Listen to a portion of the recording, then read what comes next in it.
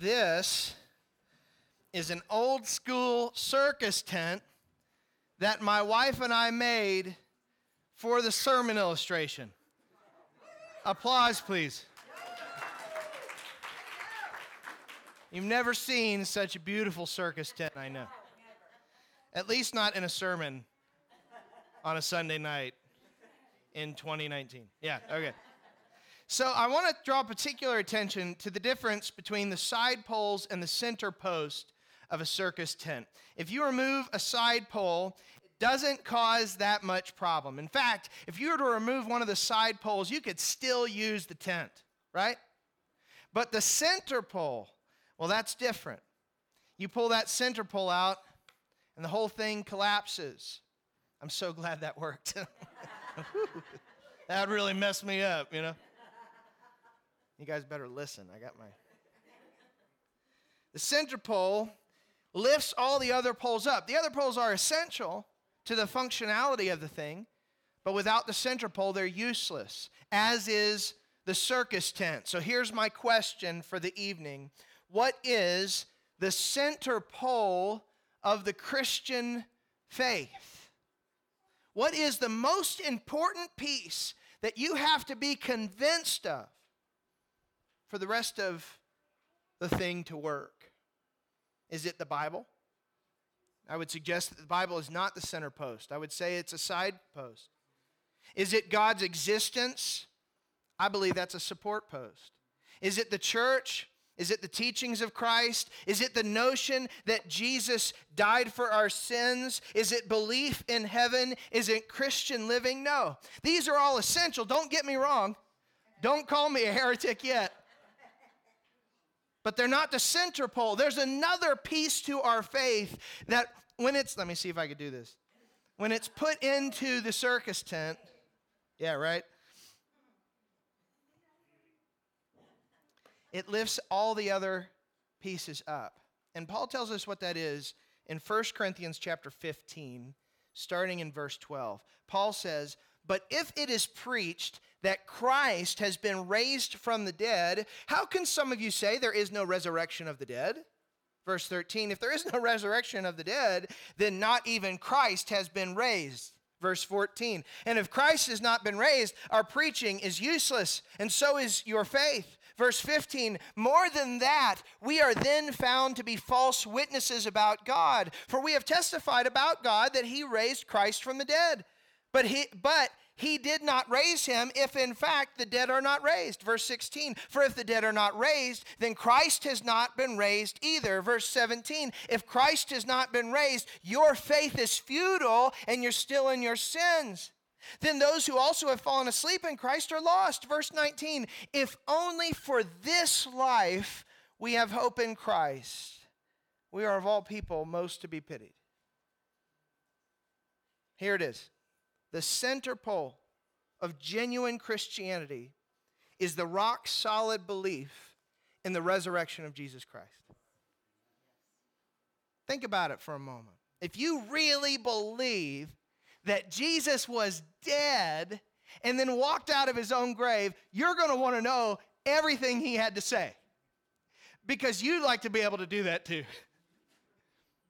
If you believe that Jesus is resurrected from the dead, you're going to want to follow him and study his word. I heard a preacher say it this way: "I don't believe in the story of Noah because the Bible tells me the story of Noah. I believe in the story of Noah because Jesus Christ believed in the story of Noah." And why do we believe in Jesus? Why do we believe he's the Son of God? Because he pulled off a heck of a trick, guys. He was dead for 3 days, and then he walked out of his own grave. Without this faith, this piece of your faith, well, then your faith is like an old circus tent without a center pole. This morning we talked about the fact that too many Christians don't actually believe that they're saved. And tonight I want to challenge that many Christians don't actually believe in the resurrection of Jesus. I believe a lot of people suffer from nominal faith, worry about whether or not they're saved, struggle with shame and guilt, or simply feel indifferent towards Christianity because many of us are not truly convinced intellectually that Jesus actually died and rose again. If we could believe this, we would be unstoppable. Nothing could stand in our way, not even death itself. Tonight, we're examining Matthew's account of the resurrection. We're going to be looking at Matthew chapter 28.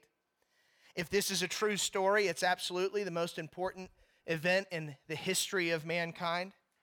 And if you can believe it, hey, if you can believe in the resurrection, and it'll change your life in profound ways. We'll begin in Matthew chapter 28, verse 1. After the Sabbath, at dawn on the first day of the week, Mary Magdalene and the other Mary went to look at the tomb. There was a violent earthquake, for an angel of the Lord came down from heaven, and going to the tomb, rolled back the stone and sat on it. His appearance was like lightning, and his clothes were white as snow. The guards were so afraid of him that they shook and became like dead men. Here's the first point. If we believe in the resurrection, nothing can stop us, not even hopelessness. Not even hopelessness. Think about the frame of mind of these women. They spent the past 3 years at least following Jesus, hook, line, and sinker, and now Jesus is dead. The disciples are in hiding. Christianity seems to be debunked before it has even started. Imagine how hopeless they must have felt. And yet, listen, they are following Jesus even after he's dead. They come to his tomb. In both Jewish and Roman culture, women were devalued. They were almost seen as property. Their testimony was not considered credible in court. And yet, think about this, Pharisees and Sadducees, men, were the ones who plotted to kill Jesus. Judas Iscariot, a man, was the one who betrayed Jesus. Then all the rest of his disciples, all men, abandoned Jesus. And then Peter, a man, denied Jesus. And then Pilate and the Roman guards, men, tortured and killed Jesus. And while the disciples were in hiding, these ladies came to the tomb where big 2 Roman guards, who were also men, fainted when the earth shook. Every single man abandons, betrays, or abuses Jesus, but these women remain faithful to Jesus to the end. They were the last to leave the cross, and they were the first to visit the tomb. So let's follow their example. Keep following Jesus through your hopeless situations. There will be times in your life where you're going to feel hopeless. It's inevitable. This cannot be avoided. You're going to struggle with depression. You're going to struggle with tragedy. You're going to be mistreated. You're going to have financial issues and work issues and parenting issues and marital issues. There will even be times, listen, there will even be times where you fail God in the worst way. But even in those moments, in the midst of that hopelessness, look to Jesus and hold on for another day, even when it seems like he's ignoring you, especially when it seems like he's dead. You follow him, and eventually you'll see him move in ways far more than you could ever imagine or think. Let's continue in verse 5. The angel said to the women, "Don't be afraid." Isn't that the best first thing for the angel to say after this? Don't be afraid, for I know that you're looking for Jesus who was crucified. He is not here. He has risen, just as he said.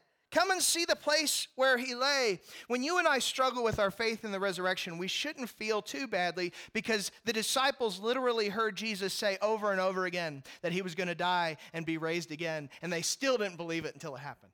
They were still surprised, right? The first thing both the angel and Jesus say to Mary is, do not be afraid. If we believe in the resurrection, nothing can stop us, not even fear. Not even fear. Man, this makes us all think of Rudolph the Red-Nosed Reindeer, right? Okay, most things remind me of movie clips, okay? That's just the way I work. So I'm going to show you a clip from the claymation classic, Rudolph the Red-Nosed Reindeer. In this scene, Rudolph and his family and Yukon Cornelius are about to escape from the abominable snowman's cave when the monster returns.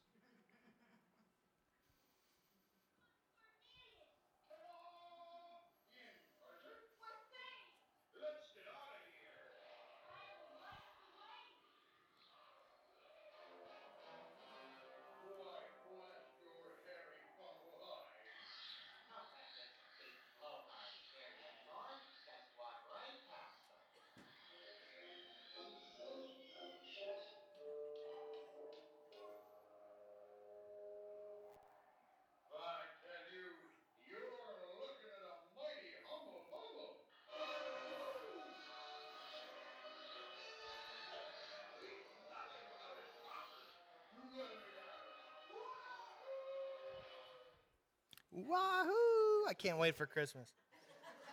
I love what Hermes says there. You hear what he said? You can walk right past him. Can you imagine walking right past the abominable snowman? Why? Because he'd taken all of his teeth away. If Jesus rose again, what do we need to be afraid of? Do we need to be afraid of death? Again, the Apostle Paul has powerful words for us in 1 Corinthians chapter 15, starting in verse 54. Death has been swallowed up in victory. Where, O death, is your victory? Where, O death, is your sting? The sting of death is sin, and the power of sin is the law. But thanks be to God, he gives us victory through our Lord Jesus Christ. Much like the abominable has no teeth, so death has no sting, and we can walk right through it. We can walk right through death, guys, if we believe in the resurrection. Death is a mighty humble bumble. Have somebody say that at your funeral. Mighty humble bumble. So take the time to compare everything you're afraid of with the resurrection of Jesus Christ. Whatever it is you're afraid of, Jesus walked out of his own grave. Okay? Let's look at the next verse. What verse are we on? Verse 7. Then go quickly and tell his disciples, the angels say to Mary and Mary, he is risen from the dead and is going ahead of you into Galilee. There you will see him. Now I have told you. Once again, both this angel and later Jesus tell the women to go and tell. They say, go and tell people in a world where women are not taken very seriously that something that everybody knows is impossible has happened. I think it is so important that the first witnesses of the resurrection were women. This is something we should all remember.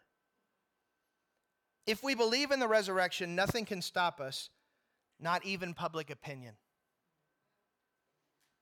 Once a little fly came across a spider web that was beautiful and clean.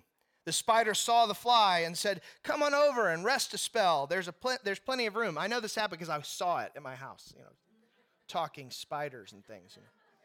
Come on over and rest a spell. There's plenty of room. The fly replied, do you think me stupid?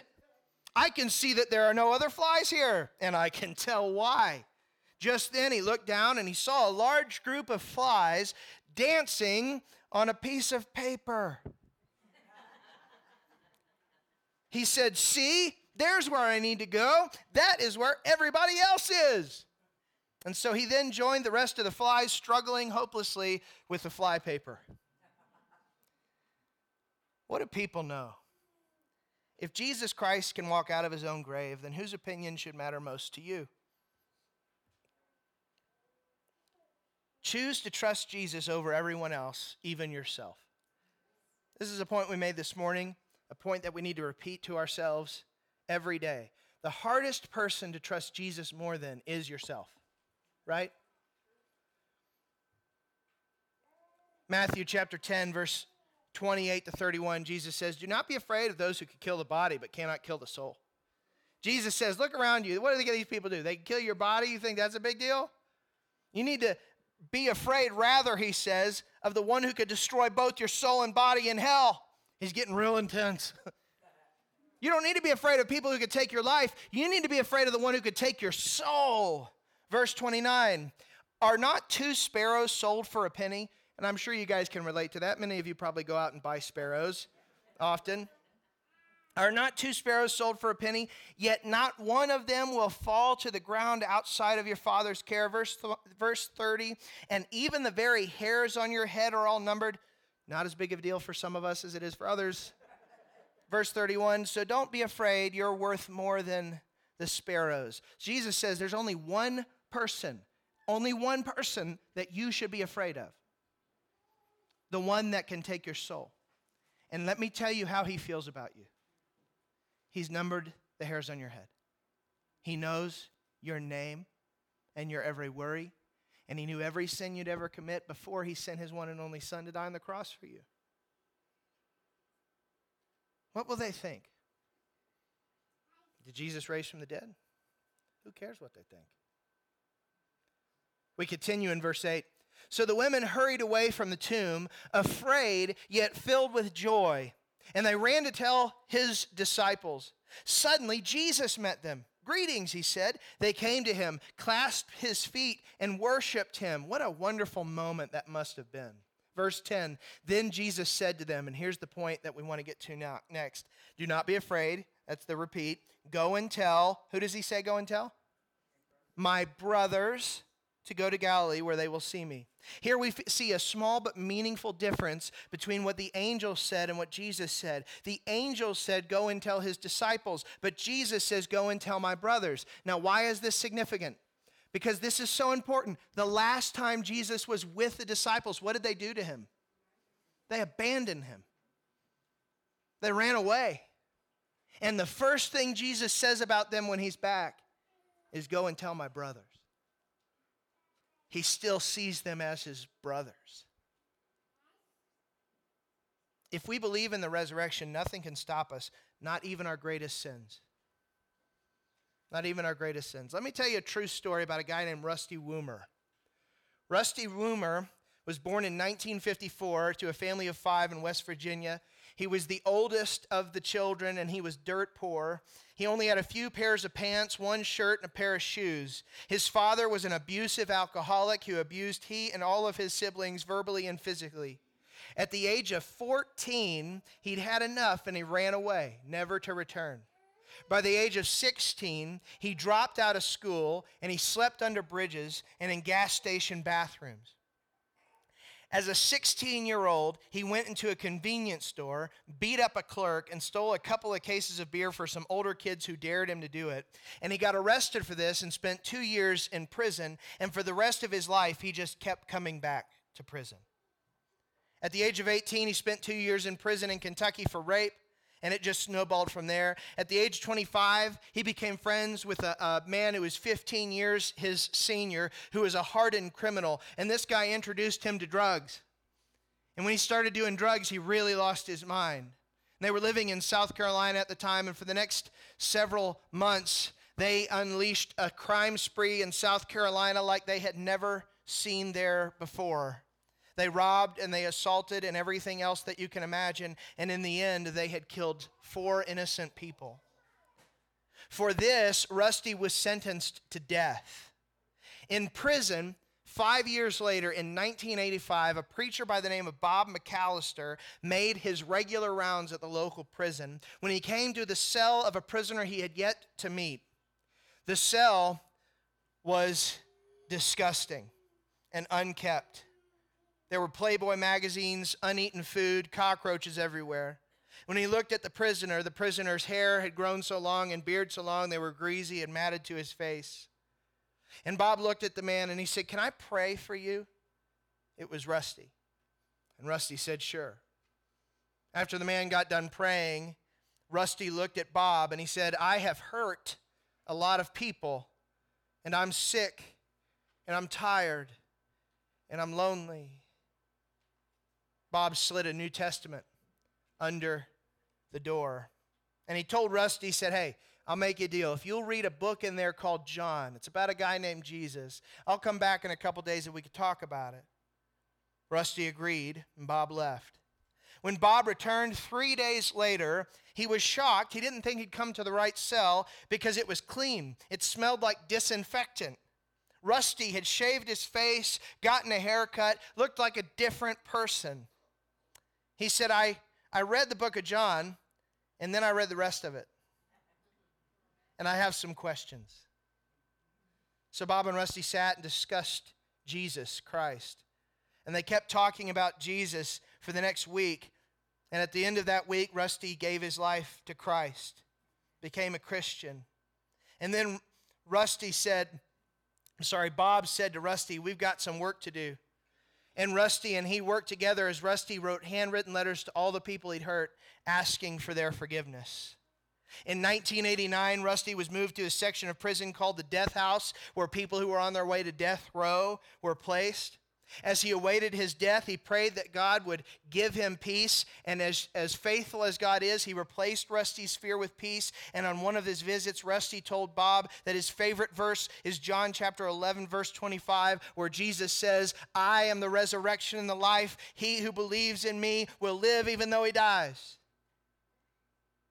And on Thursday in April of 91, on a Thursday in April of 91, Rusty woke up for the very last time. And they gave him his last meal. And he chose a certain kind of pizza from a certain local pizza place because he'd heard the guards talk about how good it was. And his guards had been kind to him. So he gave them the pizza. Didn't have a piece of it. And then they came and they put the handcuffs on him and they began to lead him to his death. And Bob was there. And Bob had a chance to talk to him one last time. And Bob looked into Rusty's eyes and he said, "Look to Jesus, Rusty. No more abuse. No more sleeping under bridges. Freedom. Completely free." When Jesus died, he killed your sins. And when he came back to life, he slammed the door shut on their power. Now your sinful past, listen, now your sinful past only has as much strength as you give it. 1 John chapter 4, verse 18 says, "There is no fear in love, but perfect love drives out fear, because fear has to do with punishment. The one who fears has not been made perfect in love." What is he saying? He's saying the person who still is afraid of God's punishment has not yet to come to understand how much God loves them. So, let Jesus handle your sins. What sins are still haunting you? Did Jesus rise from the dead? We return to our final point here. In verse 11, while the women were on their way, some of the guards went into the city and reported to the chief priests everything that had happened. The Roman guards went first to the chief priests instead of their commanders. This is a big deal because they knew they would get in trouble, right? Verse 12, when the chief priests had met with the elders, they devised a plan. They gave the soldiers a large sum of money, verse 13, telling them, "You are to say, his disciples came during the night and stole him away while we were asleep." Verse 14, "If this report gets to the governor, we will satisfy him and keep you out of trouble." Verse 15, so the soldiers took the money and did as they were instructed, and this story has been widely circulated among the Jews to this very day.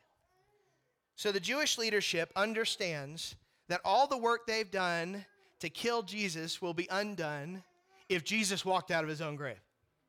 So what do they resort to? They just lie and hope everybody will believe them. They tell a lie. And I want you to hear this. If we believe in the resurrection, remember this morning we talked about how what you believe affects your the way you live. It affects your actions and your behavior. If we believe in the resurrection, nothing can stop us, not even the lies. Satan desires greatly to marginalize, weaken, and hollow your belief in the resurrection, because it is the center pole of your faith. And if he can make that part of your faith fake, the rest of it doesn't count. What did Paul say? If you believe in your heart that Jesus is risen from the dead and confess with your mouth that he is Lord, you will be saved. Two facts are widely accepted by both Christians and non-Christians. Here's the first one. Jesus of Nazareth died by crucifixion.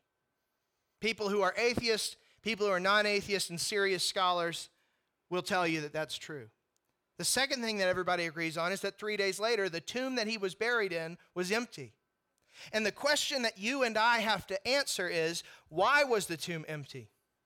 One of the suggestions that have been made was that the disciples moved it. This was the thing that the Jews wanted the Roman soldiers to tell everybody. Oh, the disciples came and stole the body. Think about how absurd that is. For a number of reasons. First of all, they're in hiding because they're so afraid of what might happen to them. So all of a sudden, they decide to go and steal Jesus' body out of the tomb and then spend the rest of their lives declaring that he had been resurrected from the grave, only to have that lead to their own torture and death. We know that all 12 disciples were martyred for their faith, right? Who would die for something they know is a lie? We know people would die for something they believe is true. But who's going to die for something they know is not true?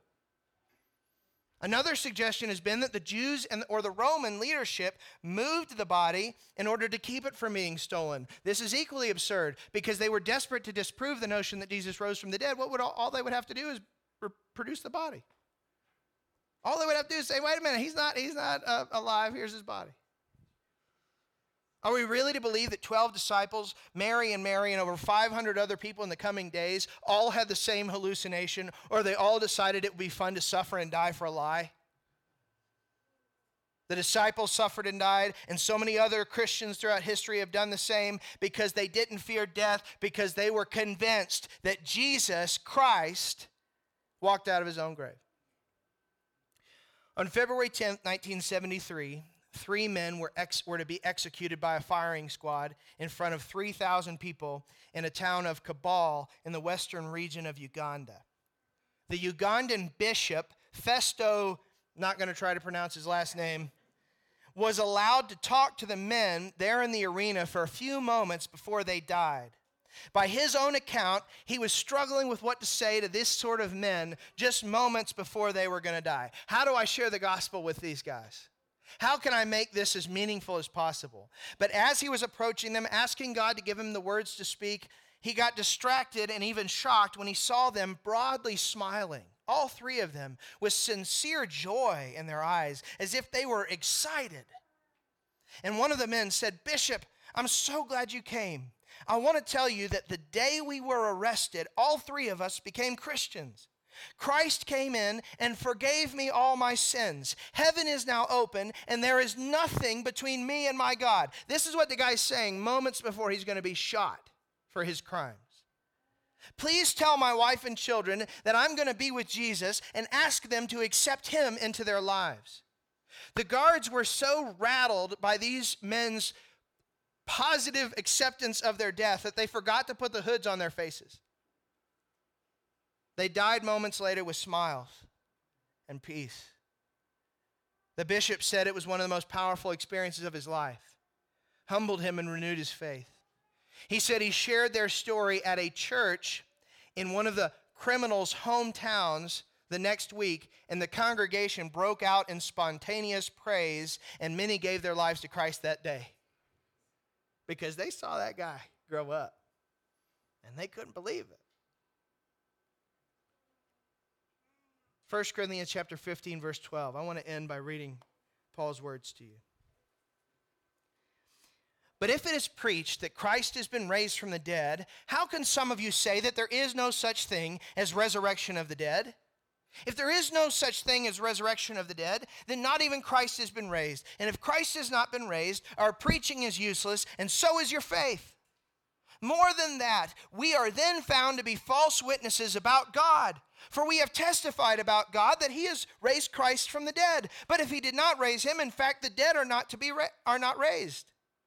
Verse 16, "For if the dead are not raised, then Christ has not been raised either. And if Christ has not been raised, your faith is futile. You're still in your sins. Then those who have fallen asleep in Christ are still lost. If only for this life we have hope in Christ, we are of all people most to be pitied." Verse 20, "But Christ has indeed been raised from the dead, the first fruits of those who have fallen asleep. For since death came through a man, the resurrection of the dead comes also through a man. For as in Adam all die, so in Christ all will be made alive.